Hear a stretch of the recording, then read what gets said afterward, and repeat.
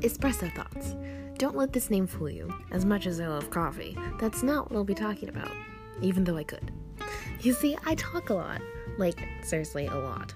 The question I'm most frequently asked is, did you have coffee today? Which normally the answer is no, unfortunately.